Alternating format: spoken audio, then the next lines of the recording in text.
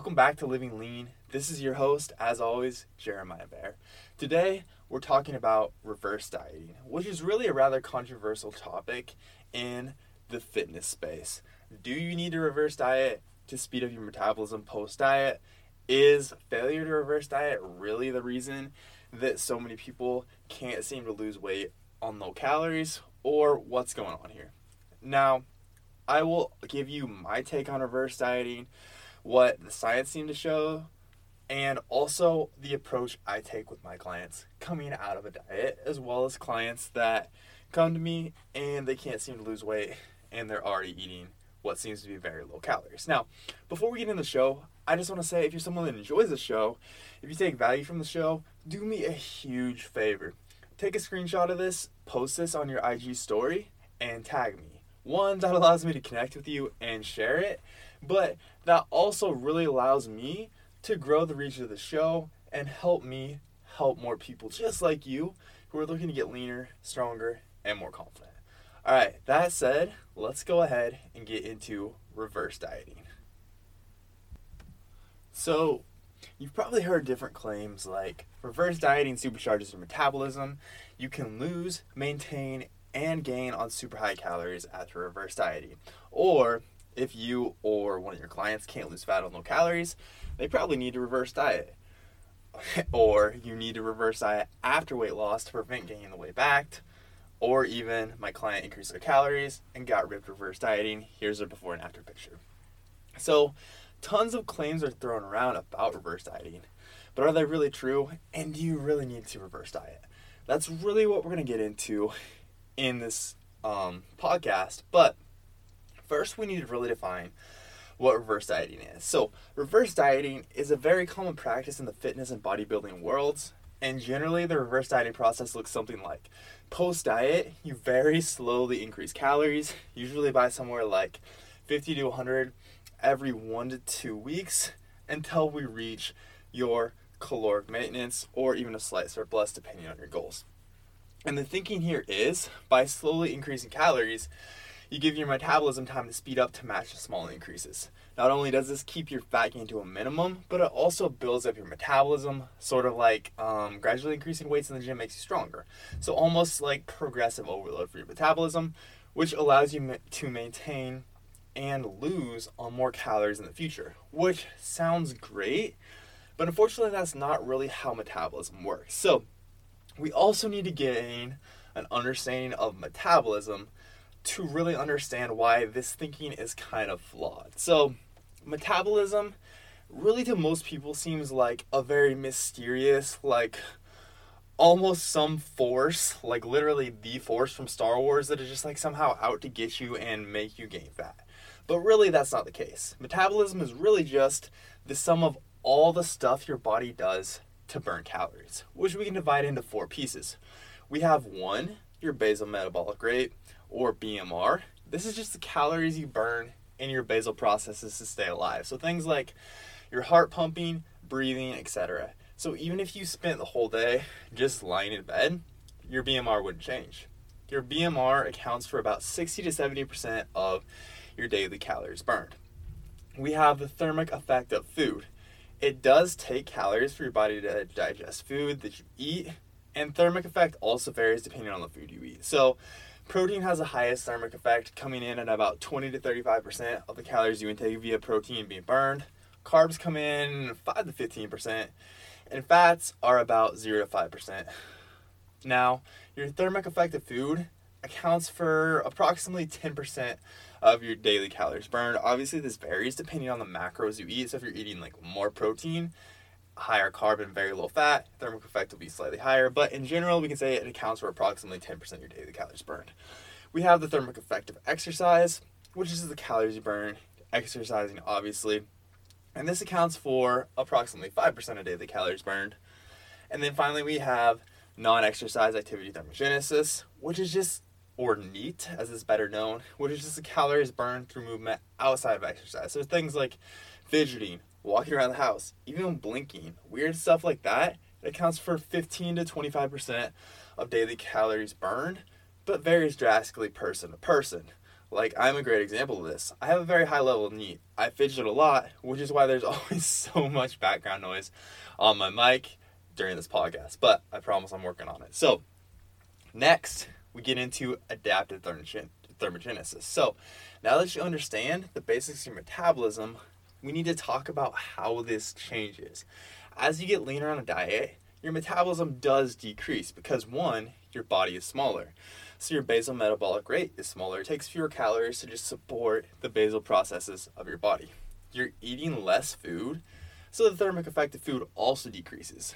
The thermic effect of exercise decreases because it takes fewer calories to move a smaller body, and your NEAT, non-exercise activity generally decreases because you feel lethargic due to the lack of calories. So I always have my clients set a step goal when we're dieting to make sure that the drop off in NEAT isn't too drastic, but I can't realistically say, all right, I want you to also make sure that you blink 2,500 times a day, and we're going to throw that in your tracker and make sure you do it, right? Like, that's not reasonable. And no matter what, there will be some drop off in NEAT, but we can control for steps. And levels of the hormone leptin also decrease. This leads to an increase in hunger, which just increases the odds that you'll overeat, and another subconscious decrease in energy expenditure. So the decrease in leptin and the decrease in NEAT are kind of tied together, and all of this is known as adaptive thermogenesis. Now, as you eat more and gain more fat, the opposite happens. Your metabolism essentially decreases because your BMR increases as you're heavier. You eat more food, so the thermic effect of food increases. The thermic effect of exercise increases because, one, you generally have more energy to train harder, more intensely, therefore burning more calories, and your body is bigger if you're gaining muscle and or fat, so you're burning more calories moving a larger body, and NEAT generally also increases. So we have to, and also leptin is going to increase as well, hunger is going to decrease, we're just naturally expending more energy. So we have to understand that your metabolism isn't some invisible force that's really screwing over your fat loss efforts. It's also not something we can just ramp up indefinitely with reverse dieting. It's really mostly just a product of your current body size, your food intake, and your daily movement. So I want to work through some reverse dieting misconceptions, because now that you have a solid understanding of metabolism and how we burn calories, we need to really separate like what's realistic to expect here versus what isn't. So the first misconception you'll often hear is that reverse dieting supercharges your metabolism and allows you to diet or maintain on higher calories in the future.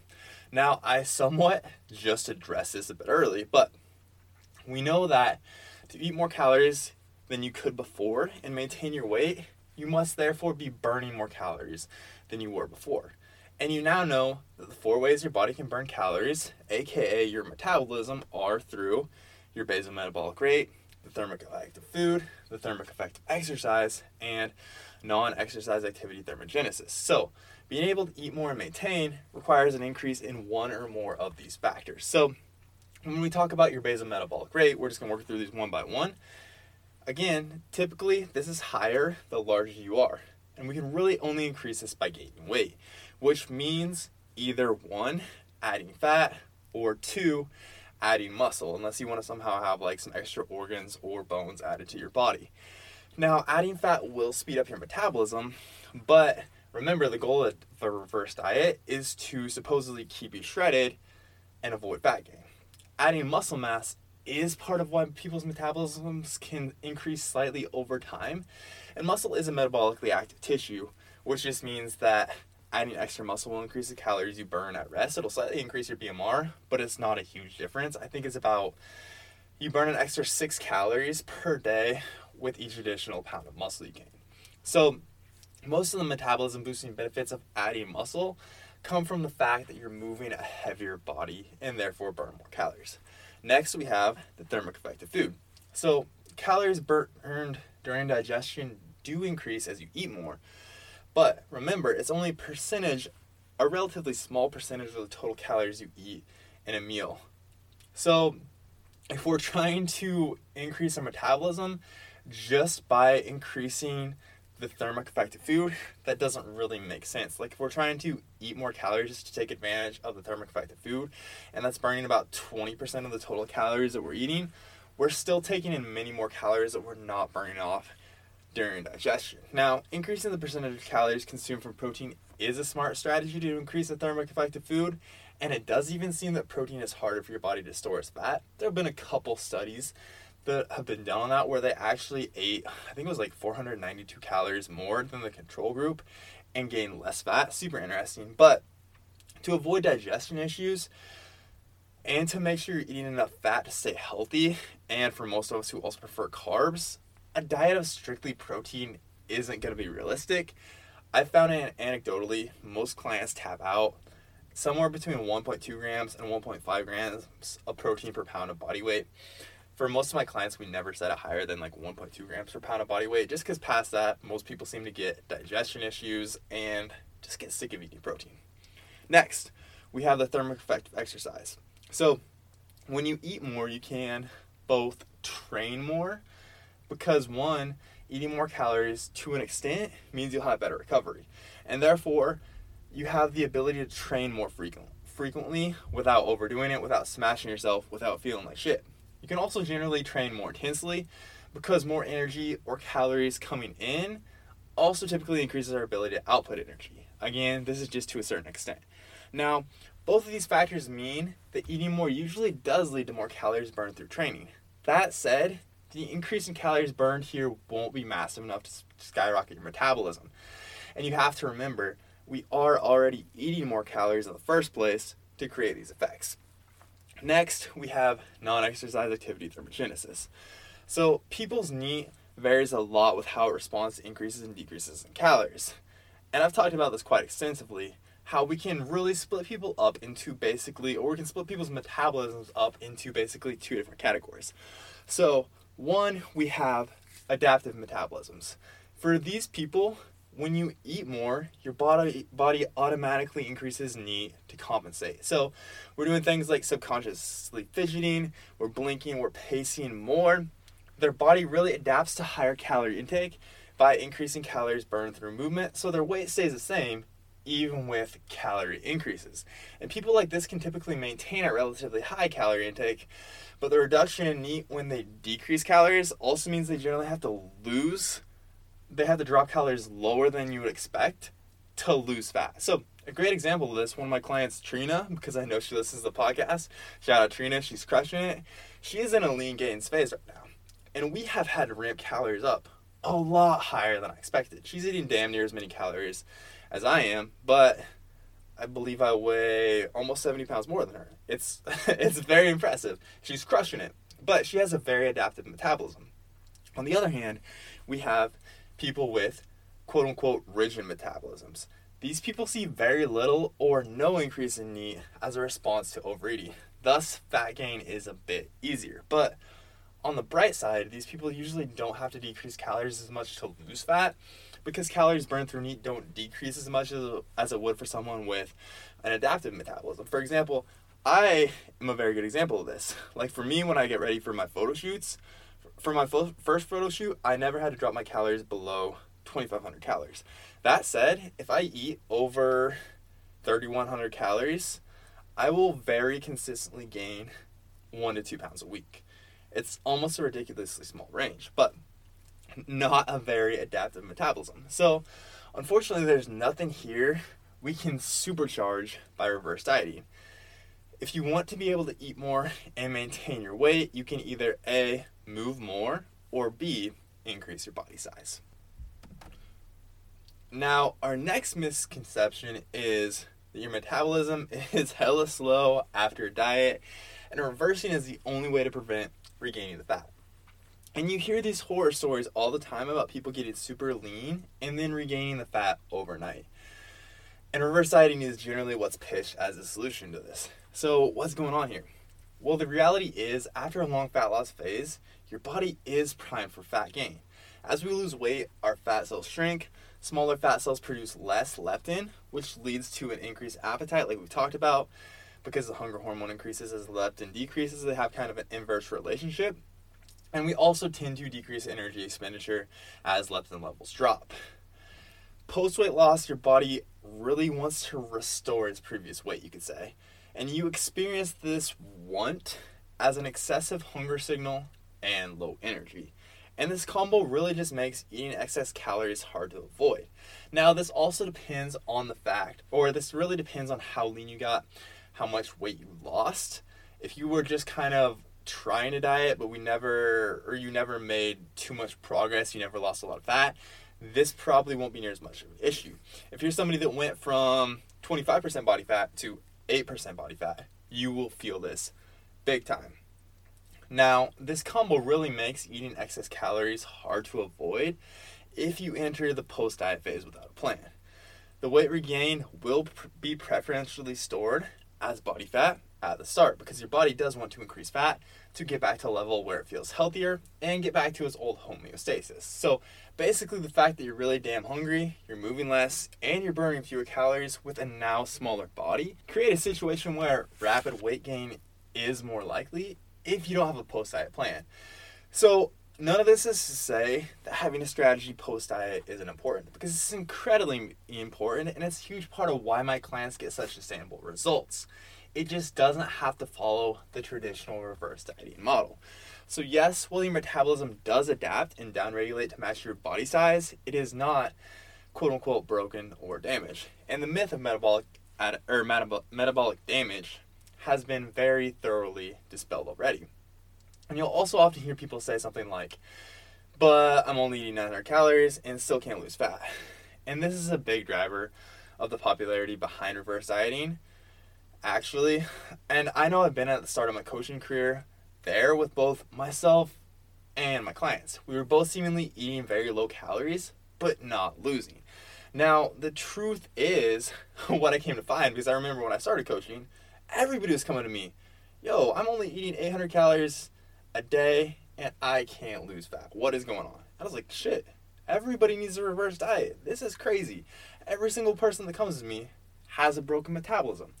Now, as I found, that wasn't the case. And same thing with myself. The reality is, we're usually just not good at tracking calories all that accurately. In fact, a 2002 study showed that even registered dietitians underestimate their calorie intake by 223 calories per day, which equates to something like a lot of math, but 1,400 something calories per week, something close to that. And in coaching an anecdote, I had a client start a couple months ago, and she was having a similar issue to this. She started coaching and she said, hey, I'm only eating 800 calories per day, and I still can't lose fat. And right out of the gate, I said, all right, we are actually going to increase your calories pretty drastically, well over 1,000 calories. And since then, she has lost, what is she at? I believe 12 pounds. Now, was it the actual calorie increase that caused her to lose weight? No, it was not. So this client works around food all day, and she was forgetting to track the little bites and nibbles that she took across the course of the day, and that ended up equating to over 500 calories per day extra.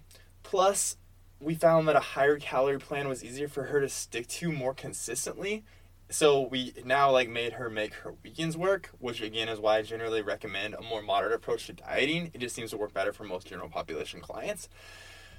But the point is, once I started teaching my clients how to increase their measurement accuracy, I've really completely stopped running into these cases where people, quote unquote, can't lose on low calories. Now, if you're a coach, and I talked about this in the last episode also, another situation where this often happens is 3 to 4 days through the week, people try to eat very low calories, and then over the weekends, they'll tend to blow it out. Or maybe take 1 to 2 days off over the course of the week, but every time they do track, they're eating super low, not realizing that on those 1 to 2 days off, they're still eating a ton of calories, which is basically causing them to just maintain where they're at. And finally, eating low calories does also increase your cortisol levels, which often causes water retention, and this can lead to stalls in the scale. So when a client finishes a diet, if they have had some water retention, often adding in more calories can actually cause this water to drop, this is what we call the whoosh effect. And sometimes if a client is stalled, like I know they're in a big deficit, we know they're losing fat, but they just can't get that to drop, we'll actually refeed them on carbs for 1 to 2 days, just bring them back to maintenance for 1 to 2 days, and we'll see that water drop. It's pretty cool to see, but that's another reason why weight cannot change. But it is not because these people are broken. It's not because you're broken. Generally, again, it's just really look at, okay, where can I get more accurate? Where can I get more consistent? What else could be affecting this? And generally, you'll be able to find the solution. All right, misconception number 3. Lots of people get super lean on reverse diets. And you've probably seen this on Instagram. Coaches bragging about how their client got quote unquote shredded while increasing calories. Now, what's often happening here is simply the effect of actually having a coach for the first time. And really, these people likely aren't eating more calories than they were before, but rather have 1, improved their measurement accuracy, 2, improved their food quality, and 3, are eating macro ratios that align with their goals now. Plus, they're now following smart, well-structured training programs. And this is something that I see all the time with new clients. Again, we can cite that example I just talked about above. But it's not actually caused by the fact that people are eating way more calories than they were before. So really, instead of saying, thanks to this reverse diet, my client is now eating 500 calories more per day and is ripped, we could say, hey, like this client, we got her to measure her food super accurately, and she realized she was eating more than she thought. She's also following a smart training program now and is way more consistent with both training and nutrition. All this added up to a pretty big body composition change. So really, again, like that client was likely eating, when you see this, when you see people's bodies just completely change, they have more muscle, less fat, it's not the product of a reverse diet. It's a product of getting all these factors dialed in. And again, if they've lost a lot of fat, they likely ate fewer calories than they were before. It's just that the increased measurement accuracy made it seem like they weren't. So on top of all of this, like with my coaching clients, one of our major focuses when you start coaching is on choosing foods that keep you full longer. This reduces cravings and really makes eating fewer calories feel like more than before. Now, can you lose fat on reverse dieting? Absolutely. If you're increasing calories, but you're still eating fewer calories than you're burning, you'll keep losing fat. But again, it's not magic.